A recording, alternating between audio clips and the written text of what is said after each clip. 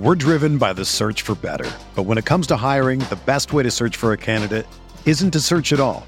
Don't search, match with Indeed. Indeed is your matching and hiring platform with over 350 million global monthly visitors, according to Indeed data, and a matching engine that helps you find quality candidates fast. Ditch the busy work. Use Indeed for scheduling, screening, and messaging so you can connect with candidates faster.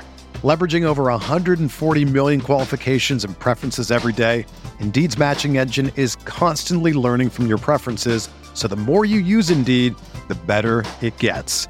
Join more than 3.5 million businesses worldwide that use Indeed to hire great talent fast. And listeners of this show will get a $75 sponsored job credit to get your jobs more visibility at Indeed.com/Blue Wire. Just go to Indeed.com/Blue Wire right now and support our show by saying that you heard about Indeed on this podcast. That's Indeed.com/Blue Wire. Terms and conditions apply. Need to hire? You need Indeed. This is the story of the one. As head of maintenance at a concert hall, he knows the show must always go on. That's why he works behind the scenes, ensuring every light is working, the HVAC is humming, and his facility shines. With Grainger's supplies and solutions for every challenge he faces, plus 24/7 customer support, his venue never misses a beat. Call quickgrainger.com or just stop by. Grainger, for the ones who get it done.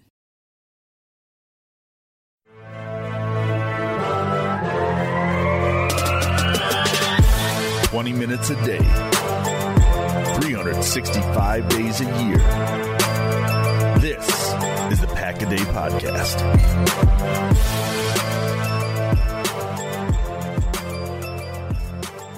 What's happening, Packer fans? Welcome into an all-new Wednesday edition of the Pack a Day Podcast. I'm your host, Andy Herman. You can follow me on Twitter at Andy Herman NFL. You can follow the podcast at Pack a Day Podcast. It still is hitting me every single day. It was like when the Bucks traded for Dame Lillard, and it took me like a few weeks to be like, man, Bucks traded for Dame Lillard. I'm right there right now with the Packers. I'm like, man, Packers are 6-6. They're the number 7 seed in the playoffs. It's just like out of nowhere, like a Randy Orton RKO for those of you in the know. But it is so fun. This is like, these are the best seasons. I guarantee if they finish this out, man, even if they just get in the playoffs, like 3-2, 4-1 the rest of the year, especially if it's 5-0, like this will go down as one of those all-time great seasons that came out of nowhere. For me, still, I know it ended horribly, but that NFC Championship game that Favre threw the pick to Corey Webster, ending sucked, right? A brutal ending. But that team was expected to be nowhere near NFC Championship contending caliber that year.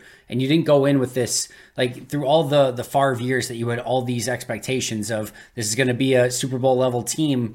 You didn't have that with that team, and to all of a sudden out of nowhere play 13-3 football through the course of the year and then make a run in the playoffs and go to the NFC Championship game and be this close to a Super Bowl. Like I said, the ending of it sucked, but that entire journey was so amazing. Still one of the seasons I look back most fondly on for just my pure enjoyment of it.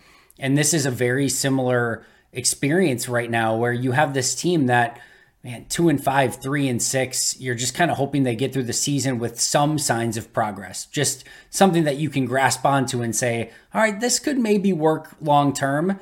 And now 6-6, 7th seed in the playoffs, 5 winnable games ahead of them, and really an opportunity to be kind of one of those plucky playoff teams that nobody really wants to play. Like I said, totally out of nowhere. This is really, really fun right now. And because of that, I have a ton that I want to discuss today. So we'll get into it. A couple housekeeping items first. One of my favorite things that we do as a podcast every single year is a month of giving in December. And we just donated through the Pack a Day podcast over $1,000 in donations in total to the following charities yesterday: Coalition for the Homeless, The Nest, Folds of Honor, Wounded Warrior Project, World Central Kitchen, Doctors Without Borders, Performing Arts Matter, Toys for Tots, and Make-A-Wish. Just wanted to shout that out because, like I said, it's one of my favorite things that we do as a podcast. Shout out to the entire team for being part of that journey.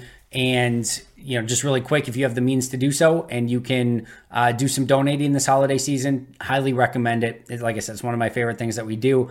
And just wanted to put that out there really quick because it's deserving. And if we do have the means, or if you have the means to donate, and any of those would be great donations, but there's plenty of other opportunities out there. So just a nudge, hopefully, to be able to do that during this holiday season, because I think it's one of the really great things that people can do during this time of year. All right. Other thing really quick, Pack-A-Day podcast memberships. If you have not checked them out yet, make sure to do so. Shout out to our newest Pack-A-Day member, Daniel K. Appreciate you joining. A lot of awesome, perks and opportunities out there through the memberships. You can get different emojis and badges and things like that. You can also, get episodes, a members only episode every single week, members only Q&A, first access to every single video that goes out. Some of those get up way ahead of time and you get, again, way early access to it. The Wall of Fame, there's so many things out there. So if you have yet to check out the Pack-A-Day podcast memberships, make sure to do so. And we've gotten really great feedback on them so far. So check those out over on the Pack-A-Day podcast YouTube channel. All right, Packers housekeeping items. Devondre Campbell, nominated for Walter Payton Man of the Year. Always a cool honor. Every team gets to nominate one player. And this year it is Devondre Campbell for the Packers. And then we had some transactions that took place as well. First, let's do the practice squad ones first. Green Bay signed Kenyon Drake to the practice squad and in the process released James Robinson. Robinson got a little bit of a go in this past game, had a handful of snaps, couple carries, didn't do too much with them. One of them was that little handoff inside on the third down right before the end of the half, and it just went nowhere, not of any fault of James Robinson's whatsoever. But I think Robinson just in general, just lacking a little bit of juice. Doesn't really give you much that you don't have on the roster already.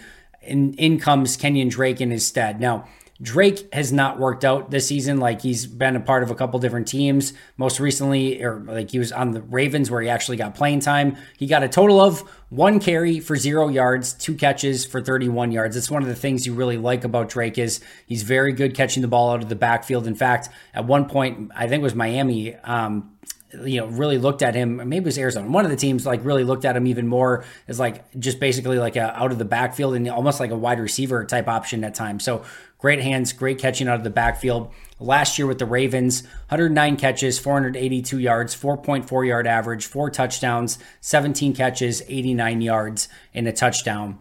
Last year, he had a 53.1 PFF grade in 365 snaps. And then this year on those 12 snaps that he had this year, not much to go off of, but a 44.4 PFF grade. I know some people were immediately reading into this of they're bringing in Kenyon Drake. Maybe this isn't good for Aaron Jones. Is he going to be out longer? I wouldn't read anything into Aaron Jones' status based off of a back end of the practice squad transaction. This is churning one player for another at the exact same position. They had James Robinson on the roster. Now he's gone. And now in comes Kenyon Drake. They're both veteran running backs. And I think Drake gives you a little bit more juice. And I think he gives you much better receiving out of the backfield. And is, I think, quite frankly, just the better player. But we're still going to have to wait and see what happens at that running back position. If Jones comes back, they have Jones, Dillon, and Patrick Taylor. And that leaves Ellis Merriweather along with Kenyon Drake on the practice squad. If Jones is unable to go this week, then I would expect that we see A.J. Dillon, Patrick Taylor, and Kenyon Drake. But this isn't going to be something where all of a sudden Kenyon Drake comes and is getting the bulk of the carries or anything like that. This is still going to be A.J. Dillon, running back 1, Patrick Taylor, running back 2, with maybe a few snaps here or there for Kenyon Drake, just like it was for James Robinson this past week. And same like it was Emmanuel Wilson before that. Don't expect anything major. And like I said, don't expect there to be any tell off of this. Now, maybe something's going on with Aaron Jones, but I doubt it. I don't think anything's probably changed. And certainly you can't read anything into a back of the practice squad transaction as to say oh no, is something wrong with Aaron Jones? I just don't see it that way. So we'll see what ultimately happens, but I like the pickup for Green Bay. I think sometimes when you get some of these players that were former third round picks that have, sort of some college football cachet, some Madden cachet, you know the name, it gets maybe a little bit overdone. I think that happened with James Robinson a little bit where people were like, oh my goodness, they got James Robinson. I really like this signing. James just doesn't have anything left. He had the Achilles injury and there's just no more juice. There's no more burst there. And Kenyon Drake, it's not injury related, but he's been a journeyman running back. That's who he is at this point. Now, Green Bay and specifically Brian Gutekunst has had some success. Like a Rasul Douglas is a great example of that, of finding some guys like that have come in and been successful. Maybe that's the case. Maybe that happens here, but I would just caution against getting your hopes too high of like Kenyon Drake's going to come in and make this major impact. In all likelihood, he probably gets activated as the number 3 running back, handful of carries until Aaron Jones comes back, hopefully sooner rather than later, and then Drake just stays in the practice squad as a depth piece in case they need someone. That's how I see it, but I like the move. I think it's a good pickup, and I do think he's an improvement over what James Robinson was bringing to the table. A cool quote from Kenyon Drake, quote, this was to Jacina Anderson when she talked to him after signing with Green Bay. And again, this is Kenyon Drake, quote, I could feel the energy around the building today. It was legendary, and you could feel the legacy and bright future they have. I'm excited to get back to work to help them take that next step towards the ultimate goal. Again, this is one of those like pinch yourself of like a veteran running back who's been around the league is coming into this youngest team in the NFL saying, I could feel the energy around the building. It was legendary, and you could feel the legacy and bright future they have. Like, that is impressive that you have this veteran coming in and there is a tangible feel for this 6-6 Packers team, youngest team in football, that something special is bubbling here. Green Bay, job not done. 5 games they have to go out and play their best football so that they can go get in the playoffs and see what happens from there. But that is a cool statement from a veteran on his first day on the job in Green Bay, and hopefully a sign of just exactly the vibes that are going on with this team right now. Meanwhile, they did add 1 player to the active roster as well. This was reported yesterday, but official today per the Packers. They claimed David Long Jr. off of waivers, played for both the Raiders and the Panthers this year. 65.7 grade on 190 snaps per PFF. Did play with Joe Barry when Joe Barry was there as a defensive assistant with the Rams. So there is some synergy there. I think he's a good corner. Like this is another former 3rd-round pick where, again, Goody's had some success with these type of corners, and specifically with Rasul Douglas. They found Keyshawn Nixon as a guy. Like, they found some corners that have not had great success throughout the league. You can go back to Chandon Sullivan. Like, we can go on and bringing them in and having success in Green Bay. I think it's interesting, and he does have special teams experience as well, which is probably where he has to start off. But if you look at it, Green Bay's added 4 corners to their 53-man roster over the past 6 weeks. Now, part of that is due to Jair's injuries, Eric Stokes going on IR, as well as trading, Rasul away. But in the past 6 weeks, they signed Corey Ballantyne from the practice squad to the active roster. They added Robert Rochelle off the Panthers practice squad. They added Kyu Blue Kelly off of waivers from Seattle, and then David Long off waivers from the Panthers. So 4 corners added to the 53-man roster. They now have 7 corners on the active roster. Those, the 4 that I just mentioned, and then Jair, Valentine, and Nixon. So 7 total. Now, I just mentioned I wouldn't glean too much out of a practice squad running back and what that means for Aaron Jones. This is a bit more interesting when you add a 7th corner to the active roster. Does that mean Eric Stokes maybe is not coming back, or they don't feel comfortable with him when he does come back? Like, he's going to have to kind of get his footing underneath him? Or does this mean something with Jair? Interesting story on Jair. Jair seemed like he was trending to play last week, and he said he was going to speak with the media on Friday, and then did not speak with the media on Friday, and then was kind of a surprise inactive on Sunday Night Football. I'm not saying there's been no reporting. I certainly am not reporting in any way, shape, or form that anything's going on with Jair, but when it looked like he was trending to play, was going to talk with the media on Friday, didn't talk with the media on Friday, was a surprise inactive on Sunday, and then they add a 7th corner to the active roster on Tuesday. Just saying, if there is going to be something that you're a little bit more concerned about at this point, I would put more concern into the Jair Stokes side of things than I would on the Aaron Jones side of things based on these transactions. In all likelihood, it probably means nothing. Probably means that they liked David Long, that he had some experience in this style of defense, and they think that he is a net positive for the roster overall. Fingers crossed, that's all that it is, and it's not in conjunction with any sort of injury on the roster. Same thing on the running back side. They like Kenyon Drake more than James Robinson, so they swapped him out, and that's the move that they made. Fingers crossed, that's all it is. I think that's all it is, but If you want to be nervous about one of the two, the corner one's a little bit more intriguing to me, especially when you pair it with, kind of the surprise Jair news from Sunday Night Football last week. All right, before we get to grades and film study this week, I wanted to also go over, which is probably the main topic of today's episode as well, the 2022 Rodgers versus the 2023 Jordan Love debate. And I know I brought this up on Twitter. It's been something I've been thinking about actually for the past couple weeks, that it seemed very much that it was trending in the direction that Jordan was going to be outplaying Aaron from a season ago. And I'll put the same caveats out there that I did on the tweet that I sent out. Aaron was injured last year. He had the injured thumb. He had the injured ribs. That clearly played a part in some of Aaron's issues from a season ago. No two ways about it. The difference in talent on the team, one way or the other, whatever way you want to say. Maybe last year you are arguing is more talented or less talented. This team is more talented or less talented. It doesn't matter. But either way, they're not the same teams. It's not apples to apples. You can't just easily compare one player to one player. There's a ton of variables that are involved in that. I can also make the strong argument that Aaron Rodgers in every other starting season of his career might go on. All of those seasons might be better than any season that Jordan Love has in his career. It's well within the realm of possibility. And the last thing I'll say is I'm not trying to compare Hall of Famer, greatest, or arguably one of the greatest of all times, Mount Rushmore quarterback Aaron Rodgers to current Jordan Love. Of course, some people wanted to misconstrue it and say, why are we comparing Jordan Love to Aaron Rodgers? He was one of the greatest. I'm not saying that he has to be that level of Aaron Rodgers. But I do think if you go back to 2022 Aaron and 2023 Jordan, I very much think Jordan is playing better, and I'm not sure it's particularly close. And more specifically, what I wanted, to kind of compare here, and this was really sort of a topic that I mentioned going back to training camp and some of the conversation of like, well, how is Green Bay possibly going to be, better or even close to what they were a season ago when they were 8-9, when they're moving on from Aaron Rodgers and going to a first-time starting quarterback. And my point then is my exact same point now, that Aaron in 2022 just wasn't that good.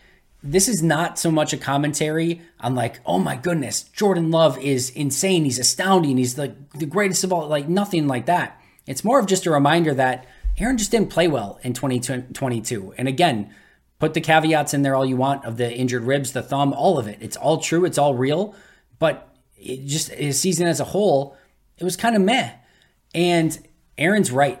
Aaron's 1,000,000% right. His down years, which last year was, are still better than almost every other quarterback's best years. He's 1,000% right. And last year, still even a meh season for him was still a pretty darn good season comparatively in the NFL. So much so that the Jets wanted to give up all the stuff to go and get him and give him the huge contract and everything like that. But for comparison's sake, 2022 Rodgers, 70, and this is Aaron on the whole for the entire season. And obviously we don't have a full sample size for Jordan quite yet. Aaron had a 77.5 PFF grade, a 0.20 Andy grade. So my grade plus 0.20 for the year, just barely above breaking even. 350 out of 452, 64.6% completion percentage, 3,695 yards, 26 touchdowns, a 4.8% touchdown percentage, to 12 interceptions, a 2.2% interception percentage, 91.1 quarterback rating, 41.3 QBR, took 32 sacks for a 5.6% sack percentage, 5.95 ANY over A adjusted net yards per attempt, 34 carries, 94 yards, a touchdown, and 8 fumbles. That was Aaron's season in totality of 2022. Jordan Love so far in 2023, 78.5 PFF grade, one more than what Rodgers was on the season last year, plus 8.55 grade for me. Not even close. Plus 8.55 PFF grade for Jordan, plus 0.2 grade last year for Aaron. So Jordan is well ahead in my grading scale this year than when Aaron was a season ago.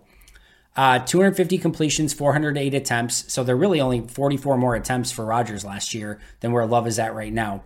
61.3% completion percentage, 2,866 yards, 22 touchdowns, a 5.4% touchdown percentage, higher than Rodgers, 10 interceptions, a 2.5 interception percentage, just slightly more than Aaron's 2.2%, 90.2 rating. Again, Aaron was at 91.1. A 58.4 QBR. Aaron was at 41.3. He's taken 24 sacks, a 5.6% sack percentage, exact same sack percentage as Aaron a season ago. 6.19 adjusted net yards per attempt, better than Aaron's last year. 39 carries, 231 yards, more than double Aaron's. 2 touchdowns, 6 fumbles. So those are the stats. And I'll just leave it at that. I'm not trying to make this some big thing that it, like, again, Jordan can stand on his own 2 feet and we can just evaluate Jordan for being Jordan. But I just legitimately believe that Jordan's playing better. If you had to give me a quarterback right now to win one game and you said you can have 2022 Aaron or 2023 Jordan, I'm taking 2023 Jordan. And that's meant to not like degrade Rodgers or anything like that. Like I said, every other season for Aaron might go down as being a better Jordan season than any season Jordan ever has. That's well within the realm of possibility. So I'm just saying that one season where Aaron was not quite himself, partially due to injuries, I just don't think that season was as good as what we're seeing from Jordan Love right now. So not meant to be disparaging to Aaron, definitely meant to be complimentary towards Jordan. And I was very interested to see when I tweeted it out there of saying like this exact thing, 2023 Jordan better than 2022 Aaron, how the responses were going to be. A couple people upset per usual, but it was overwhelmingly like some people are even like, yeah, obviously, like it's very clear and obvious and you're not saying anything that we don't already know. And again, there were some people that were upset, but overall it was overwhelmingly positive. It was like, yeah, like everyone seemed to agree for the most part. So for whatever that's worth, you can obviously sound off in the comments and make your voice heard as well. But like I said, if I had to start one right now, 2022 Rodgers or 2023 Love, give me 2023 Love. Aaron Rodgers, by the way, spoke on Jordan Love on Tuesday. And this is going to definitely sound like me talking out of both sides of my mouth because Aaron Rodgers said, hey, can we just let Jordan be Jordan? We don't need to crown him. We don't need to bury him. We don't need to do anything in between. And he was saying it as like a broader, like, hey, when a quarterback plays well, we don't need to all of a sudden say they're the greatest thing in the world. And when they're not playing well, we don't need to immediately bury them. And he gave the great example of Geno Smith, of how Geno, played poorly and everyone like said he didn't deserve a chance anymore. And he got a chance again and he's been really freaking good in Seattle. So we all want to jump to these immediate conclusions. And how I'm saying I'm talking out of both sides of my mouth is I'm just comparing him to one of the greatest of all times. But again, my point being there is that I'm talking more about Aaron's struggles in 2022 and the Packers' overall struggles in 2022 more than I'm trying to say, look at how amazing and great Jordan is, although I do think he's having a really nice year and performing nicely. But I've said the same thing over the course of the past couple weeks, and I'm agreeing 1,000,000% with Aaron. And I said, kind of too, if all of a sudden Jordan over the next 3 weeks struggles or just has like okay games, everyone's going to be like, oh, maybe he's not that good. Like maybe they do need to start looking at a quarterback in the draft. Like it's all going to change. And my point being is like, let's just see how this plays out still. I think it's trending in a massively impressive direction and you have all the reason in the world to be excited. He looks like the guy, he looks like a franchise quarterback. But the great thing is Green Bay can't make a decision right now. That contract decision will come in the offseason. So let's give him the rest of the year. And let's see what it looks like. I have a feeling it's going to look really good. I have a feeling he's going to continue what he started, and he's only going to get better from here.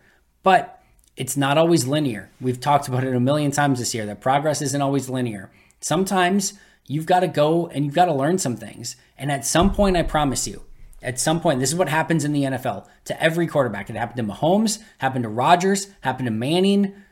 Not sure it ever really happened to Brady, if I'm being honest, but it happens to almost everyone. Some defensive coordinator will figure something out. They're going to figure out a kryptonite or something that just gives Jordan a ton of problems. And then it's going to be up to Jordan and Matt to solve it. And I have wholehearted faith that they will. I really believe that they will.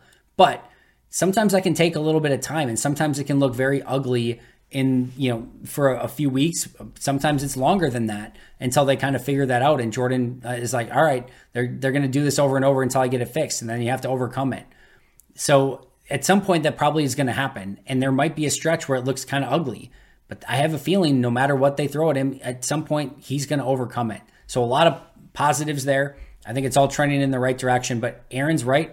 Like, let's try not to crown anyone. Let's not try to drag anyone down. Let's let the season play out. and enjoy it while it's happening right now, because it is a ton of fun, especially the way that Jordan's playing, this team is playing, and it's all trending in the right direction. And let's just keep that momentum going moving forward. Hey friends, I'm sure you're all familiar with some of the hassles of finding game tickets at a reasonable price without all the headaches that go along with it. I've been on a bit of a roll lately as I went through one ticketing service that never sent me the tickets, and I had to panically try to get a hold of somebody the day of the game. I had another service that didn't allow me to transfer tickets, so when I could no longer go to the Wisconsin-Iowa game, transferring the tickets was extremely difficult. It was just all so frustrating. That was until I found Game Time. Game Time is so easy to use with a low price guarantee, event cancellation protection, easy to find tickets, and an even easier to use app. Game Time is the fastest growing ticket app in the country for a reason. You can buy tickets in a matter of seconds, and they are sent directly to your phone so you never have to dig through emails and have those same panicky moments that I did the day of a game. So next time you're buying tickets, make sure you snag them using Game Time, stress-free. Download the Game Time app, create an account, and use code PACKADAY for $20 off your first purchase. Terms apply. Again, create an account and redeem code PACKADAY for $20 off. Oh, and Game Time is also a great way to buy tickets for a holiday gift. Just make sure to use code PACKADAY. Download Game Time today. Last minute tickets, lowest prices, guaranteed. Hey there. I'm sure you've heard a ton about daily fantasy sports, but I'm here to tell you that you've never experienced anything quite like Prize Picks. With basketball season here, you can now pick combo projections across football and basketball from the Specials League, a league created specifically for combo projections that includes 2 or more players from different sports or leagues. For example, LeBron James plus Travis Kelce at a 10.5 combo of 3 points made plus receptions. Even more fun yet? Do you want to play alongside some of Prize Picks' favorite players like rapper Meek Mill and comedian Andrew Schultz? You can now find community plays under the promos tab of the app to view entries from some of the biggest names in the Prize Picks community each week. I've had so much fun making Prize Picks a part of my daily fantasy sports routine. They cover all of my favorite sports, have a ton of variety and different options to choose from, and the player choices are immense. I even had a fun J.K. Scott selection the other day for the Chargers game. I recently had a big win on Saturday morning in a London game, and it just made the viewing experience so much more enjoyable. It's fun, it's exciting, it's easy, and there's a level of creativity and uniqueness about it that I really, really enjoy. So go to prizepicks.com/packaday and use code packaday for a first deposit match up to $100. That's prizepicks.com/packaday using code packaday for a first deposit match up to $100. Prize Picks, daily fantasy sports made easy. All right, let's get to grades and film study. Top 3 offensive players this week. Jordan Love plus 2.85, number 1 on my list. The identical score that he had a week ago.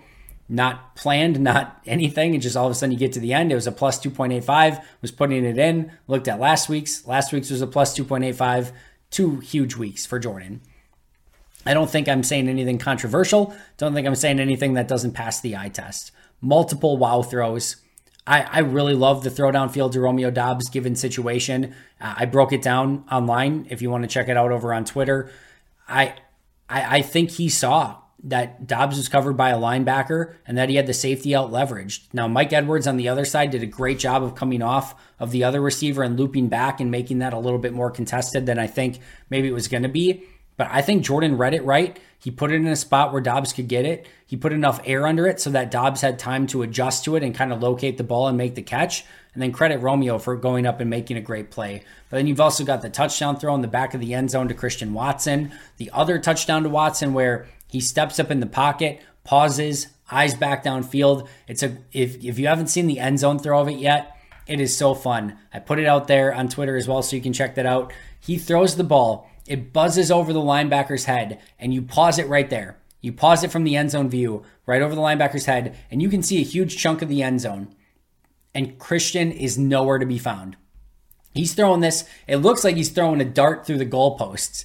He's throwing it right down the middle, and then you unpause it, and Christian just comes flying across and catches it in stride, and it's this really beautiful aesthetic. But man, the stuff that Jordan was doing, commanded the offense, cadence, seeing what the defense was doing, checking out of plays, getting his players in the right positions to be successful, just all of it. Just beautiful, beautiful football, A+ stuff all day long from Jordan Love. No real turnover-worthy plays.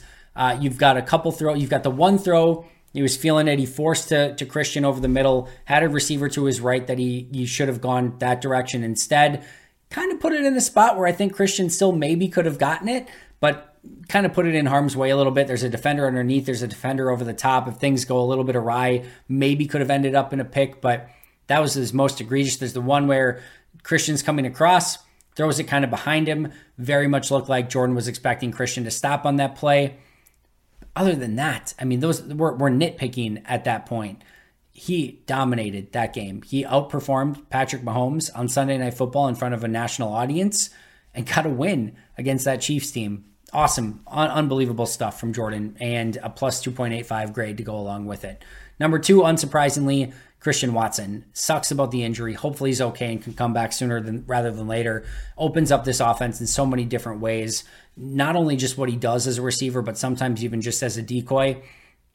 But when you have this Christian Watson making these type of plays, the back of the end zone touchdown catch, the other touchdown catch, a couple other plays that just like you start to see the game slow down a little bit more for Christian, and he's just not trying to do too much. And credit Matt too for, I think, putting a game plan together that utilizes Christian's strengths to the best of his abilities. And you're starting to see this offense just unlock. It's like every single one of these players was a key to this offense, and now all their keys are being inserted in the right lock, and it's just unlocking at all the same times. And it's been beautiful. And hopefully Christian can come back and be a key piece of that again, because I'm not saying that Christian's season's been perfect. I'm not saying he didn't go through some ups and downs and certainly some downs in the middle of the year there. I'm not saying his injuries haven't been an issue. They clearly have. But when he's on, Green Bay just doesn't have a dynamic, explosive playmaker that can do the things that Christian does quite at the level that he does. And just the height, weight, speed, size, athleticism, all of it. Just a special dude. And they need him for the rest of this stretch, the remainder of this year. So again, hopefully he can come back sooner rather than later. But plus 1.35 grade, awesome game for Christian Watson. And number 3, happy to talk about this one. I talked about this with Aaron Nagler on Let's Talk Football over on Cheesehead TV over on Monday. We spoke about Josh Myers. I think Zach Cruz posted out there too that I think he's the 6th rated center for PFF over the course of the last 4 weeks. Obviously, I don't grade every other center, so I can't say, but I do have a positive grade on Josh Myers over the past 4 weeks combined, mostly due to a plus 1.00 grade, 3rd highest grade this week for any Packers offense, for any Packers player for that matter, and just a really impressive week. Now, one of the plays that I posted, actually the throw to Romeo on 4th and 1, Myers just gets roasted by Chris Jones, just completely roasted immediately. But Love is able to complete the pass anyway, and you're going against Chris Jones. Chris Jones beat Zach Tom. He beat John Runyon Jr. He beat Sean Ryan. He beat Josh Myers. He beat everyone. He's insane. He's so freaking good. You're not going to hold one play where you get beat by Chris Jones against Josh Myers all that much. Still a negative play, no question about it. But the rest of his day, really great stuff. And this was an attacking Josh Myers. This is the most that I saw him go and hunt. Like it wasn't like he plays a little bit too passive at times for my taste, especially for an offensive lineman. I like those offensive linemen that have a little bit of nasty and that go hunting. They want to find somebody to hit. They want to go and they want to be the ones that are bringing the pain.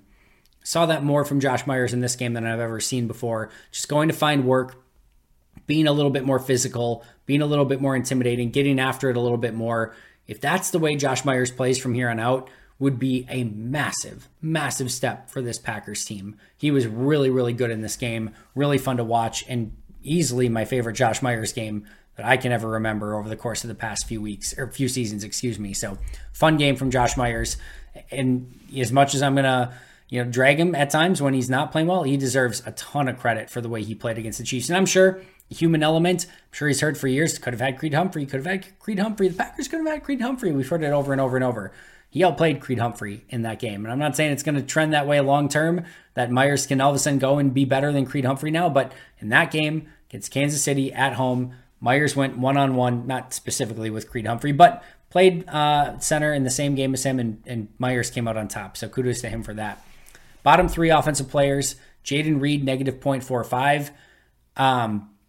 Big false start penalty, which stalled the drive. That was his biggest negative. And then just didn't come up with many big plays, struggled to get off coverage through a good portion of the game. Nothing to worry about. A negative 0.45 grade. in large part due to a penalty and just a bunch of like stuff that was mostly minor after that, that's fine. It's not a big deal. There was no real egregious grades in this one, but Reed's penalty on a drive that stalled out in large part due to the penalty, that was a big piece of it. And like I said, just kind of struggled to get off of coverage the remainder of the day. Henry Pearson, negative 0.4 grade, just struggled as a blocker. Like there was three or four attempts where it just went poorly. Did not go according to plan. Did not get the job done. Still think there's some positive stuff there from Pearson, but this game was not. I think he only played 9 snaps and ended up with a negative 0.4 grade. So that just kind of tells you how it went for Henry Pearson in this one. And then John Runyon Jr., third lowest, negative 0.35 grade. I did not mind this game from JRJ at all. It wasn't his best stuff. Like I said, got beat by Chris Jones here and there. That's going to happen. But this was not your throw John Runyon Jr. under the bus because he was terrible sort of game. Just wasn't great. Like the bigger issue here is that like this is one of his better games of the year and it was still a negative 0.35. So I'm not making excuses for him. I'm just saying in the scheme of things, this game wasn't all that bad, even though he was in the bottom 3. Just wasn't that many poor performances on offense this week. And if Reed mostly due to a false start, Pearson is like a 9-snap fullback, and John Runyon Jr., who mostly played well throughout the course of the game, are your 3 lowest, you're mostly okay with that. So not anything egregious there. Some notable offensive performances. Romeo Doubs plus 0.65. Really nice day for him. Came up with obviously the huge catch on 4th and 1, but had a nice day overall. Ben Sims plus 0.5. Love the way that he's playing. Blocking really well. Comes up with a touchdown catch. Overall, really fun performance from him. Tucker Kraft plus 0.05 grade. Solid. That may not sound like much. This is his first he's just playing more. Like he's getting his first starts in the league. He's playing a ton more. They're putting a ton on his plate. He's having to block, catch, do everything, right? And for a rookie tight end, 3rd-round pick to come in, start a game, and have a net positive rating, trust me. That is a really good score for a rookie tight end, making I think his 2nd start in the league. Good stuff from Tucker Kraft. Rasheed Walker was plus 0.2. Yosh Nijman was negative 0.2. Rasheed's put some good games together. Like I said before, I'll say it again. It's time just to make that Rasheed Walker's job. And then Sean Ryan, negative 0.15. Got beat really bad by Chris Jones on one play. Mostly looked okay outside of that one play. Top 3 defensive players, Keyshawn Nixon, plus 0.75. The big play, of course, the interception. Had a solid day outside of that. Would have been would have been a fine game without the interception, but obviously the interception puts it well over the top. LVN plus 0.6, his best game of probably his career so far. The big sack on Patrick Mahomes in the red zone. Also had a couple nice plays in run defense. Just attack things a lot more physically. There's still some times where he's just he's so not ready to have a full pass rush plan. Like he's just going, and like once he gets hands on him, like the other offensive lineman gets hands on him, it's just he doesn't know what to do sometimes. But you love the effort, you love the intensity, you love the energy, and you can see when he turns that corner and he's got a pathway to the quarterback, that explosion and that closing speed to the quarterback is super impressive. Like he closed from the getting around the bend to seeing Mahomes and getting to Mahomes like in an instant. So you love to see that. Kingsley Enagbare was freaking awesome. He just didn't play enough to get like a higher grade, but he played enough to make an impact. But plus 0.55 grade. Loved what he did. He's playing with more strength and physicality, which you love to see. He was a little bit more finesse in 2022. He's got a great move set, and he's putting things together. He's using a long arm and just bull rushing people. It was an impressive game from Enagbare, and he's put together some good games as of late. So top 3 on defense, Nixon, LVN, and Enagbare. My bottom 3, Devondre Campbell. Campbell just looks a step slower, at least. And it's a bummer because that all-pro year was so enticing. He had some injury issues last year. He's had more injury issues this year. Maybe he's just not quite right yet. This was his first game back. They need Devondre on defense. They need him to be a pretty good player. He doesn't look as physical, doesn't look as fast, doesn't look as engaged. Something just seems a little bit off. And sometimes with an injury that can happen, and hopefully he shakes it off and is good to go from here on out. No Taylor Swift reference intended there, but it just needs to be better from Devondre Campbell. I'll leave it at that. Jonathan Owens, negative 0.7. I know the big question was, well, did you downgrade him for that penalty? No, I did not. He was not downgraded for the late hit or whatever you want to call it along the sidelines on Patrick Mahomes. I thought that was a great play by Jonathan Owens. So, no, he was not downgraded on that. But I thought in coverage and just kind of getting to the ball, tackling, not Owens' greatest game. Anthony Johnson Jr., negative 0.4, third lowest grade. Same thing. There was a play where Pacheco, as a run, like Anthony Johnson Jr. took a really poor angle to it. He's the player that when Kelsey converted, I think it was on the 3rd and 18, where he stepped up. Like on that specific play, he's got that deep zone in the center of the field, and Mahomes comes up to run. And I could understand if like he was the only thing between the first down and Mahomes or something like that. There are two players in front of Anthony Johnson Jr. that had, if Mahomes was going to run, they had it well under control. And even if they get by those two players, you're still going to get Mahomes before he picks up the 18 yards. So he had no reason to come up that aggressively and just abandon Kelsey in the middle of the field. So a little bit of a hang with him for Anthony Johnson Jr. there. So bottom three, Devondre Campbell, Jonathan Owens, and Anthony Johnson Jr. Some other notable defensive performances. Carrington Valentine had a negative 0.35 grade. And yes, he was downgraded for the pass interference play, even though there was no actual pass interference on the call. You grade the process. 99 times out of 100, maybe 999 times out of 1,000, that's going to be called a pass interference. Like it or not, should have been. Now, we can cancel it out with all the other things that the refs got wrong on that specific drive, but if you're going to grade Carrington Valentine on that one, you've got to grade it as a negative. I don't see any other way you can get around that. So negative 0.35 for Carrington Valentine on the day. And yes, was downgraded for the PI. Darnell Savage plus 0.25. I know PFF had had him as their number one graded overall defender. Liked this game from Savage a lot. Thought he was aggressive. There's a play where he's playing up in the line where he shoots into the backfield and makes a play. Had a pass breakup. Good stuff from Darnell. Really great first game back. I didn't quite have him as like the top 3 defender level. And again, they had him number 1. But I thought this was a really great first game back and an impressive performance overall from Darnell Savage. Plus 0.25 grade. You can get the rest of the grades over at Packer Report sometime on Wednesday. Not sure exactly what time they're going to be up quite yet. One other film study thing really quick. There was a play in this game that Kansas City ran that was successful twice against Green Bay that Detroit ran. And what it is basically is that Detroit and KC in this game, they're finding times that it looks like Green Bay is like in a cover 3.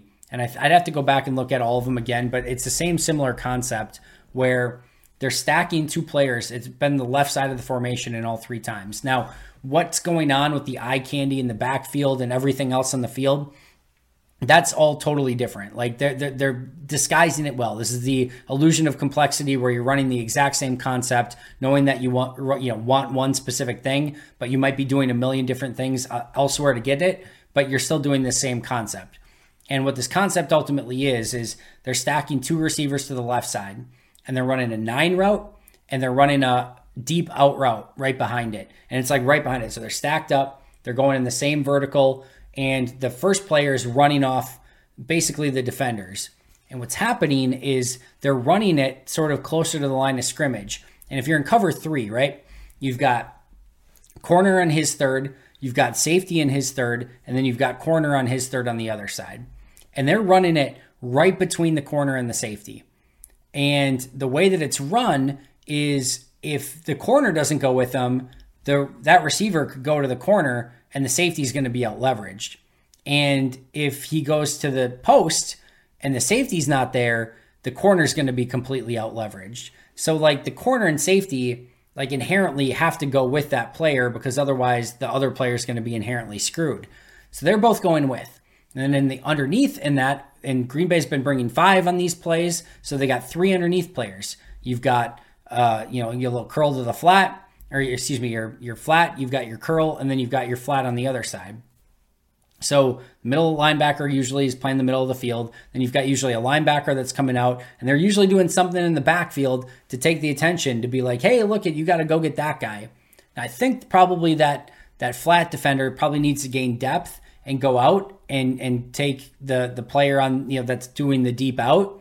but that's a tough ask of that too. And even if he does, now you're going to have usually a check down that could go for a long ways too. So Green Bay's got to clean up this play. Detroit ran it to Laporta for like a 20-some yard gain. Then they ran it to Amon-Ra St. Brown for like a 20-some yard gain. And then the Chiefs did it this week. They did a bunch of eye candy in the backfield, ran the same exact concept.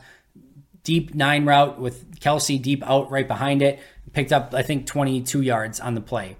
So it's a play that's giving Green Bay trouble, and they've got to find a way to fix that because otherwise teams are just going to keep running it over and over. It also would maybe make me believe that Green Bay has some sort of tell of when they're using that type of coverage because they ran it, the two teams ran it 3 times, and Green Bay was susceptible to it in all 3 occasions. So it's just something that's got to get cleaned up and something I noticed on tape. Might put a video together if I have time on it sometime this week. So keep an eye out for that on Twitter if I get a chance to do it. We'll see. All right, that does it.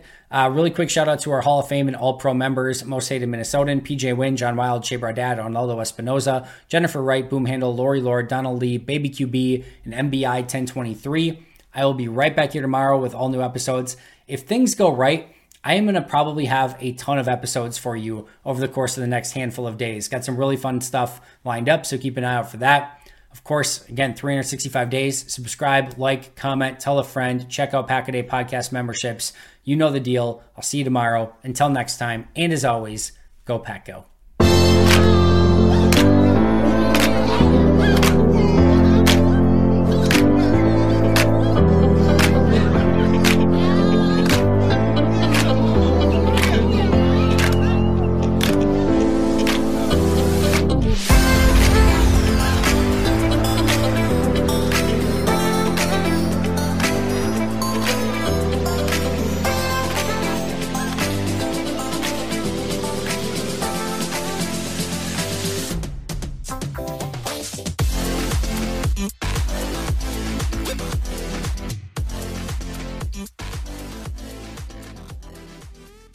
Everyone is talking about magnesium. It's all you hear about. But why? What do we know about magnesium?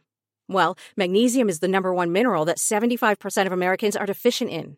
If you are a woman over 35, magnesium will help you rediscover balance, energy, and vitality. Magnesium supports more than 300 enzymatic reactions in your body, including those involved in hormonal balance.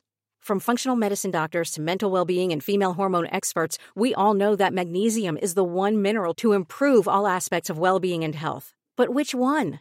Magnesium Breakthrough from Bioptimizers, the trusted choice recommended by leading experts with 7 best-absorbed forms of magnesium to ensure your body receives the support it needs for overall well-being. Go to bioptimizers.com/balance today and use code BALANCE10 for 10% off. Support your journey to wellness at bioptimizers.com/balance. Magnesium Breakthrough from Bioptimizers, your foundation to optimal health and vitality.